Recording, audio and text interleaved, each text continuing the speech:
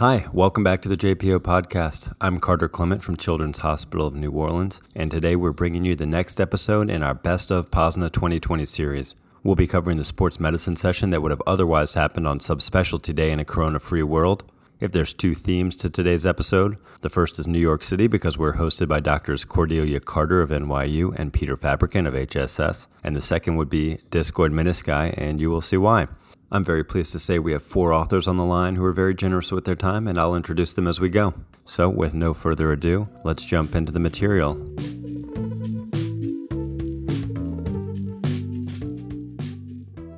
We're going to be starting with a paper entitled Athlete Burnout is Associated with Perceived Likelihood of Future Injury Among Healthy Adolescent Athletes. We're joined by lead author Erin Provence from Children's Hospital Colorado. And in this study, the authors surveyed about 200 adolescent athletes about burnout, prior injuries, and whether they thought they were likely to have a future sports injury. Athletes who expected a future injury were more likely to be burned out. So with that, I will figuratively pass the mic over to Drs. Carter and Fabricant. Awesome. Dr. Provence, this was such an interesting paper.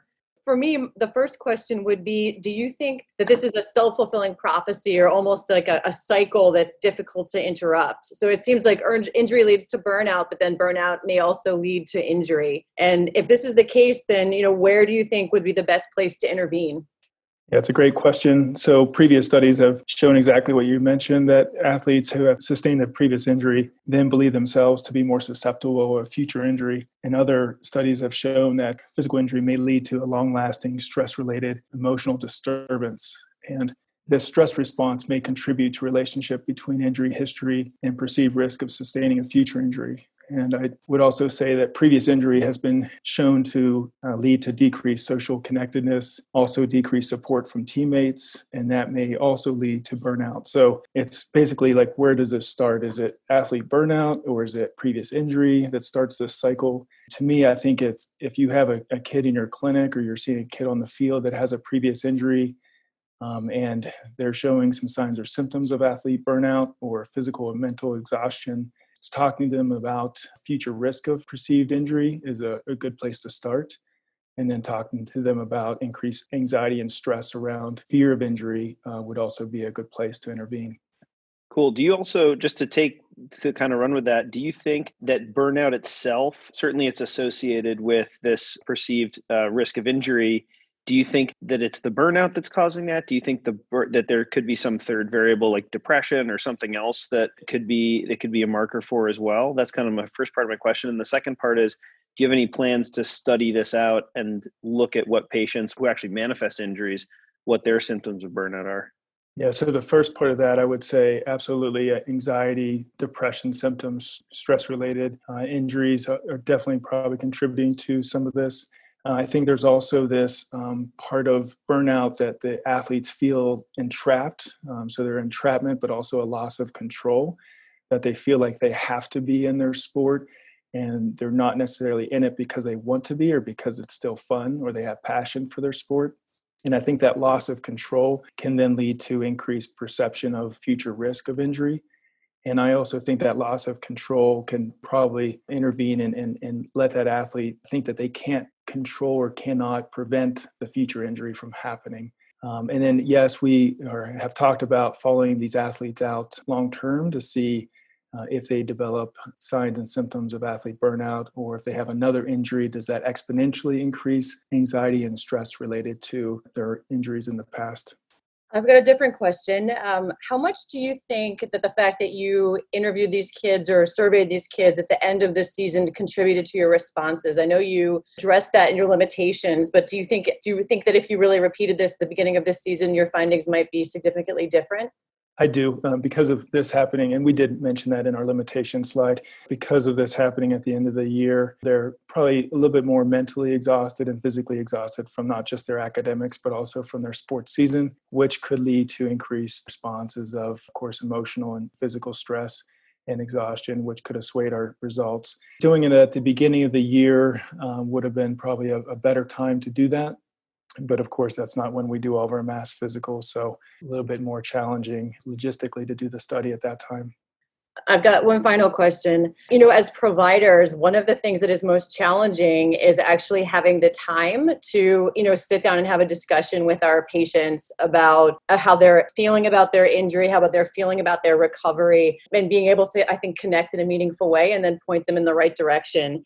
Do you have any either tips for a quick in-office or on-field assessment for the state of the state, how the kid's doing psychologically?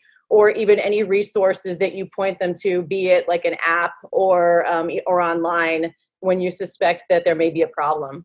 Yeah, great point. I don't know of any apps that look at this specifically. There is, of course, the athlete burnout questionnaire that you could either use that in your office or take some of those questions from the questionnaire and use them in a more limited fashion to kind of screen for these type of conditions or symptoms. Yeah, I'll look into the app. That's a great idea. Well, that's great. Thank you, Dr. Provence, for some new information on a hot topic. So next we are going to move on to 3 back-to-back articles on discoid meniscus. So for the first one, we are going to lead author Crystal Perkins from Children's Healthcare of Atlanta. The title of the article is Discoid Meniscus Repairs in Children and Adolescents, Minimum 2-Year Outcomes. In the study, the authors reviewed 34 patients with symptomatic discoid meniscus tears who underwent saucerization and repair. With 3.5 years of average follow-up, only 4 needed revision, 2 were repairs, and 2 had partial meniscectomies during their revision. The authors conclude that torn discoid menisci do well after saucerization and repair, so they should be salvaged whenever possible.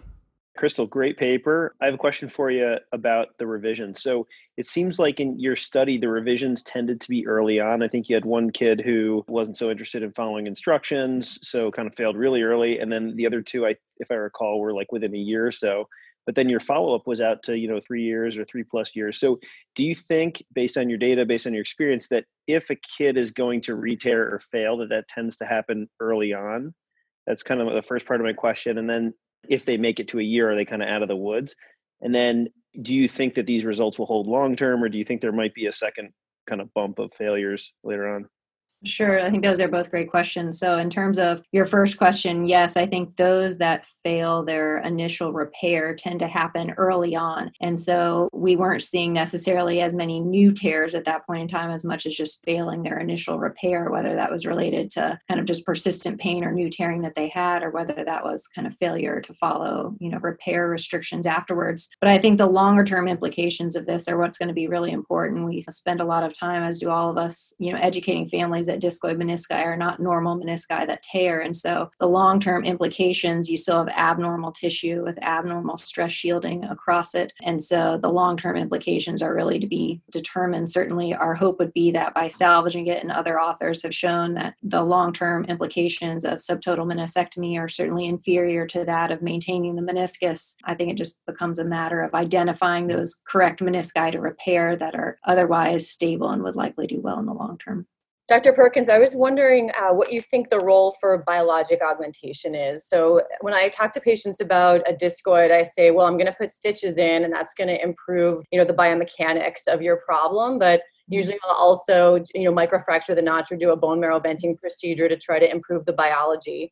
Do you guys routinely do something like that? And if so, what? Yeah, those are great questions. And, certainly a hot topic. There have been multiple kind of during this COVID era time, there have been multiple kind of webinars and one recently looking at augmentation with various techniques for meniscus repairs. And certainly we do a lot to prepare both the bed for repair, whether that's trephinating kind of the capsular margin of the tear or using something to abrade the capsular margin of it to promote blood flow in that area. And then as well as we do routinely, not all because it was multiple surgeons in this series, but the majority of these had a marrow venting procedure done in the notch, going along the lines with the fact that we know meniscus repairs in the setting of ACLs do far better with lower revisions than do those without ACLs. So enhancing that with some marrow augmentation. Can you comment on how your preferred technique for repair, and if that's different for a discoid versus like a normal meniscus, just because as you mentioned, the tissue is more friable, it's not normal tissue? Are you more likely to do like a formal inside out repair? From your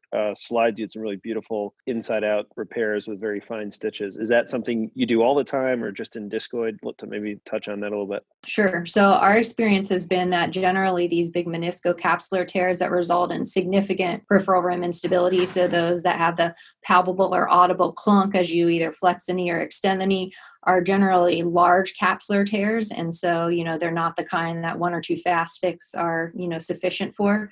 So some of these have more or less numbers of sutures, just depending on the size of the kid. Some of these are 6 and 7-year-old kids that have the peripheral rim instability. But certainly our hope in doing this was to find that those who had failed with, all inside repairs or with fewer sutures. And just based on power alone, we can't make that conclusion. But certainly our general trend is more sutures to enhance stability, and generally outside in for anterior horn versus inside out for posterior horn and body. When I was watching your talk or listening to your talk, I was interested actually by how confident you were that you could make a diagnosis with an MRI of peripheral rim instability. Because to me, that's a diagnosis. I talk to kids again about suspecting it and almost expecting it. But that I really feel like I can't make that diagnosis until I'm actually looking at it, and then not just looking at it, but testing it. And then that's when I say, well, you have peripheral rim instability, because I think you can have peripheral rim instability without a tear, I think, right? I think some of the abnormality is an anomalous connection or just abnormal tissue. So how confident are you that you can actually make the diagnosis of peripheral rim instability preoperatively? So I think there are certain kids with certain MRIs, like the ones that we included on the slide, where I think you can easily tell that the meniscus has either torn off completely anteriorly and retracted posteriorly in the MRI, or torn off posteriorly and retracted anteriorly. And I think those are ones that, I certainly prepare the families for a repair in that setting, assuming that you can mobilize the meniscus appropriately and get it back for a sufficient repair without too much tension. But then I think you're right. There's others that you go into. I did one just last week that anticipated a partial meniscectomy and got in and found that there was a big kind of from popliteal hiatus around to the root was completely unstable, and ended up repairing it. So I think it's a combination of both. And I think that's where the importance of really assessing your meniscocapsular attachments at the time of your saucerization is important. I totally agree. And I think, and something I always try to teach the residents too, is to, every single knee you're looking at, look at what's normal. Because as we know, the lateral meniscus has some more give than the medial one does. And so then when you're actually trying to attach the lateral meniscus that is discoid and potentially peripherally unstable, you don't want to I think you can cause problems by actually tightening it too much. So I always try to teach our residents about pattern recognition and what is normal and what you're actually trying to restore. But great paper. Thanks. Thank you. Great. Well, thank you, Dr. Perkins. Next, we are going to discoid meniscus paper 2 of 3, and we're going to Dr. Megan Kuba in Hawaii. The paper's title is, Does Discoid Morphology Affect Performance on Return to Sport Testing After Meniscus Repair? In this study, the authors found that patients with a torn discoid meniscus took, on average, 3 months longer to return to sports after meniscus repair than their counterparts with normal meniscus tears. The study was performed at Seattle Children's, and the criteria for returning to sports was based on a combination of strength and balance tests. Hi, thank you for having me. Hey, Megan, great paper. I think it was really interesting analysis that you did. And I think you had also mentioned kind of towards the end of your slideshow that the kids with discoid meniscus tended to be younger than the kids with the normal, morphology meniscus. And so I was just interested in your thoughts on kind of how much of this do you think is the discoid meniscus versus other factors like age, and then age maybe being a marker for like a decreased neuromuscular control and they might fail rehab. Do you think there's something specific about the discoid meniscus? Just kind of expand upon your thoughts on that. Yeah, thank you. Great question. I think that's really the root of our study and what we would like to accomplish with a later, larger study, maybe, something with PRISM or POSNA that we could actually do a multi-center kind of thing where we could get big numbers on this, because we do know that these discoid patients tend to present younger with these tears because of the abnormal morphology. So it's very hard to differentiate between age and the meniscus itself. And I think we know from other areas of pediatric orthopedics that physical therapy doesn't always work very well with our younger patients. They don't have the body control. They don't have the mental capacity to participate as well. And sometimes it can be a hindrance. So putting these young kids, our youngest child was 8, and putting an 8-year-old through the same sort of physical therapy protocols as a 19-year-old with a meniscus repair are going to have very different outcomes. And so we were not surprised that our discoid patients were younger, but the significant finding of a 3-month difference in terms of their return to sport was kind of eye-opening for us and helps to guide how we counsel our patients and the families of these usually younger children.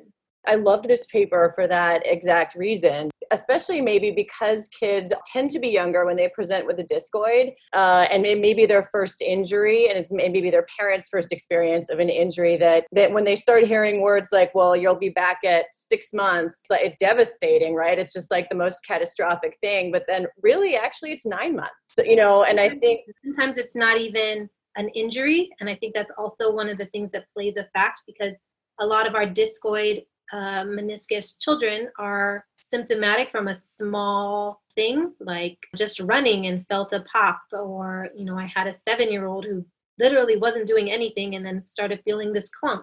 And that's very different than most of our older athletes who have a big injury and sort of have that mindset of, okay, I had an injury, I'm going to get better from this injury. Whereas you take a child with a potentially normal feeling knee and say, hey, I'm going to cause you pain, and now you're also not going to play for 9 months. It's a different subset of patients that we're working with. Yeah, no, it's a lot. It's a lot for families to wrap their heads around, but it's nice to have some data to support that recommendation to help them understand it. And actually, the point you just made, I think if there's anybody on the panel who wants to comment, I forget which paper it was, but somebody had or one of the papers had reported on return to sport and the really high rate of return to sport at the same level. But in my experience, just like you said, oftentimes kids with discoids, they're not necessarily athletes, right? It's the kid who bent down at her locker and all of a sudden had this huge meniscal injury and isn't necessarily trying to get back. And so I think even though we oftentimes will use return to sport as a criteria for, or something that we report on, I'm not sure how meaningful it always is for the discoid kids. One question I had was, could you just go into a little bit on how you kind of either defined or confirmed that the kids without a discoid meniscus were actually not discoid? I find that a lot of times, we'll get a kid in mid-adolescence or 15, 16, 17 years old, and they have an isolated meniscus tear, and it doesn't look like a frank discoid, but it doesn't look totally normal. It seems like these really happen on a spectrum. So how did you guys really kind of define or make the cutoff as to what was kind of normal versus discoid? All of these patients came from a single surgeon who had many years of experience doing these, and the ultimate cutoff was made after the arthroscopic evaluation. So if it appeared to be a normal lateral meniscus, in terms of tissue quality and size, it went into our normal tissue component. And then if they appeared to be discoid, both on the MRI and as well as clinically on the arthroscopic evaluation, then those were included in our discoid subset. The one nice thing about a retrospective review. Yeah, and that's, I think, a really important point, because really inspecting it arthroscopically, especially in those adolescents, is really important in defining the type of meniscus that you're dealing with. Because if you read the textbooks, it talks about the MRI slices and the bow tie sign and 3 consecutive cuts, but that was kind of done earlier on in MRI technology. And now you have MRI cuts that are millimeter thick or sub-millimeter thickness. And so 3 cuts now could be 2.5 millimeters, whereas before it was a centimeter. And so I think that your point of really examining it arthroscopically is really important. Well, that's great. Thank you, Dr. Kuba. Very informative paper. For our last paper to discuss, the title is Long-Term Follow-Up After Discoid Lateral Meniscus Preservation Surgery. We're joined by lead author, Dr. Min Coker from Boston Children's.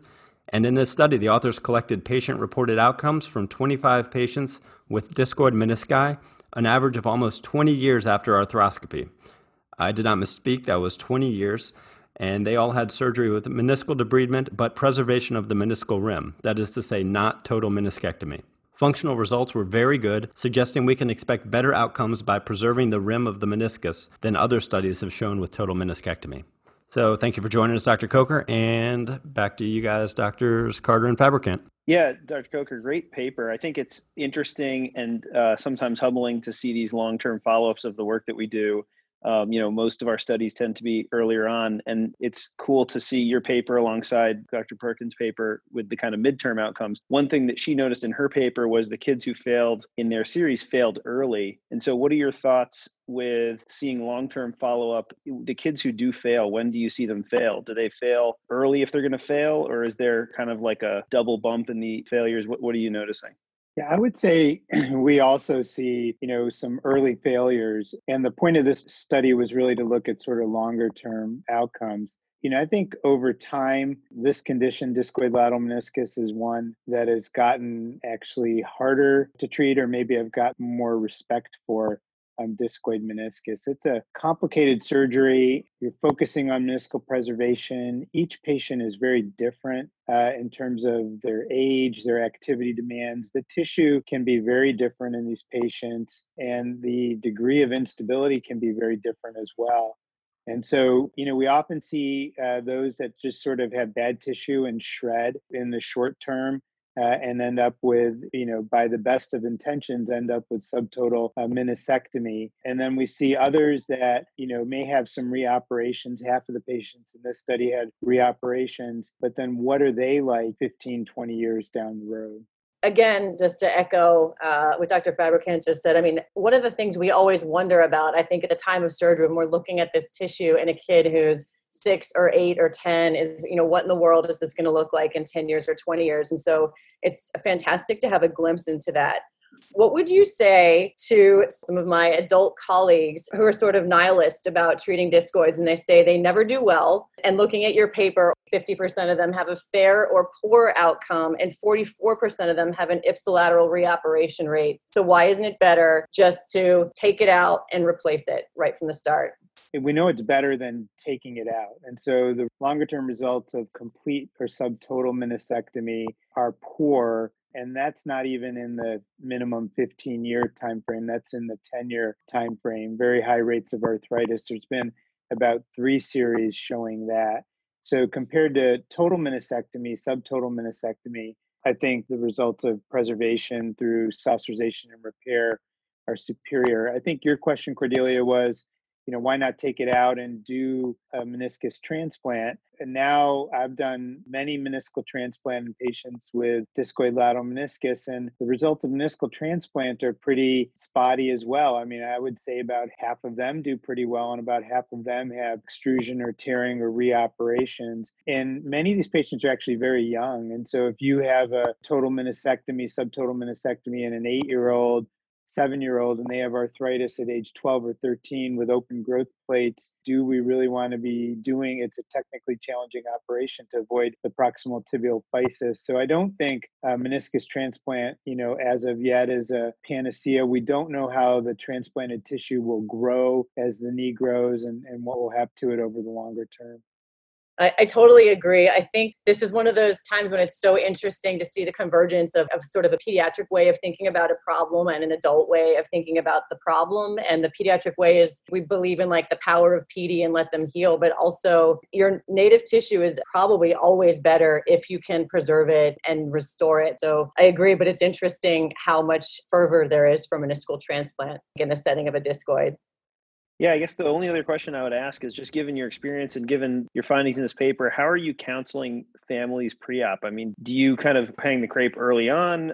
Do you say you'll kind of see what it's like when you get in there and then have a better understanding? How do you kind of, this is something I'm still trying to figure out, how do you instill confidence in the family doing what you know is the right thing, but with the understanding that the long-term results aren't as good as some of the other surgeries that we do? To me, this is a surgery where you do need long patients discussions, and you need really sort of shared decision making and lay crepe and informed patient and family. And some of discoid meniscus surgery really is what you find at the time of surgery in terms of the degree of instability and the quality of tissue. I would counsel patients that they have a high likelihood of needing another operation, either another meniscectomy or another repair. I think you've seen that in this series. You see that in most discoid menisci series. I would counsel patients that sometimes the tissue is just bad, continues to tear, and you end up without meniscus. And and maybe meniscus transplant is an option in the future. I think when you sit down with parents and even with kids and you talk to them about trying to focus on preserving the tissue and repairing the tissue instead of taking out the tissue, that makes intuitive sense to them. But I think you just need lots of tools in your toolbox for this one. I think you need different types of ways to repair the meniscus. You may need to get creative with meniscoplasty. You need lots of different instruments to get to the different areas in the meniscus. So to me, this is one that over time has become longer conversations and a little less sanguine about the long-term outcomes. Even though they're better than total meniscectomy, some of our outcomes, Lee Shom's score of 78.6, that's not the 90s we see with our ACL patients. So I think some can do well, but some patients, are doing fair. I've got one last question actually for the discoid panel. Can you share with us any tricks you have or for surgical technique? So my thoughts on this are a discoid is one in which I'm much more likely to do like a hay bale stitch or, around the world stitch, because even if you have done your partial meniscectomy, very often you've got that residual horizontal cleavage tear that extends all the way to the periphery. And so that's something that I've started to do as a way to approach that. And my other thing I think about, and I tell the residents too, is that, oftentimes in the posterior rim, I'll be using, all inside devices, but I think they have a much higher fail rate in discoids than in others. And I think it's because of that anomalous posterior meniscocapsular tissue. But any thoughts on that? I'll jump in. For me, I think there's lots of tricks. Don't be stuck to your two normal portals. So accessory portals can be very helpful in using a spinal needle to see where a portal has to be to get to a certain area of the meniscus can be very helpful. Just like you said, Cordelia, be thinking about inside out sutures more than all inside devices. You'll need the incision to protect the perineal nerve. For saucerization, I think all different baskets are important. Straight, side 30 degrees, side 90 degrees, backbiters. I've actually evolved to really liking meniscal knives, straight and curved meniscal knives. And then most of these tears are going to be complex tear patterns with a horizontal cleavage component. And if you keep chasing that horizontal cleavage component back to the rim, you can end up with very little tissue. So this is a place where you can do a sandwich stitch for trying to repair those horizontal cleavage types of tears. And then the final thing would be to not worry so much about the inner rim. It may look a little bit big or trapezoidal instead of triangular. But when you go back into these knees, it's amazing to see the remodeling and how triangular the meniscus can become. Yeah, I think those are all great points that Min makes. I would say the other thing to be paying attention for is just recognizing the meniscal instability. So being careful that you're looking through both your medial and lateral portals, recognizing both the anterior and posterior rim instability. And so making sure you don't do a beautiful saucerization, but leave them with an unstable meniscus that's going to be prone to fail. I would just add, I think all that is great. I don't have anything to add to the meniscal work, but I think that since I've started practice, gotten really aggressive in getting long leg alignment films in these kids, especially the kids who are young and have growth remaining, because I think you can do them a huge favor by being a bit aggressive with guided growth early on, not only to offload the compartment, perhaps prevent arthritis, but if, like Dr. Coker said, 10 years down the line, they do need a meniscus transplant, they're kind of already teed up for that. And so that kind of protects the meniscus, protects the cartilage, and sets them up for a better situation down the line instead of needing like a bigger osteotomy procedure. That's a great point. I've started doing that too. Well, that's great, everyone. Before we go, 2 quick questions for everyone, and we'll just go down the line. First is, what is your favorite surgery? And the second is, do you pronounce it Posna or Posna? So, Dr. Kuba, can we start with you? So I say Posna, and my favorite surgery. Can I defer and think about that? Yes. Dr. Carter, you're next. I think I say Posna and Posna. I think I use them interchangeably because I don't think I know which is correct. So I think I just switch it up. IT band ACL is still one of my favorite surgeries. It's a fun dissection and those kids do well. Dr. Fabricant? I say Posna, but I still don't know if that's right or not. I would say Cordelia kind of took what I was going to say, but I think another one of my favorites is tibial spine fracture repair, because I learned a couple of really cool techniques in my fellowships, and those procedures really make my adult sports colleagues really nervous. And I like doing them. So the combination of that just makes them fun. Dr. Coker? I say Posna. The bigger issue to me about Posna is we have pediatric with PED and orthopedic with AE. So we're not consistent with our diphthongs, but I've learned to let that go. And then my favorite surgery is, just a big multi-ligament reconstruction, ACL, PCL, and you have to open something, posterolateral corner or medial and posteromedial corner, dissect out the sciatic nerve. I just really enjoy those. They're not often, but when they come, they're fun. Dr. Perkins? So I say POSNA, although I think I said POSNA when I've heard other people say POSNA. And then I really enjoy the art of telefemoral instability surgery and then multi-ligament knee reconstruction. Cool. And Dr. Provence? Yeah, so I say POSNA. As the primary care sports medicine doc in the group, I would have to defer on the favorite surgery. Yeah. Fair enough. Well, thank you again, everyone, for joining us, and I hope everyone enjoys the virtual meeting. Thank you. Thank you very much. Thanks, guys. Have a good night.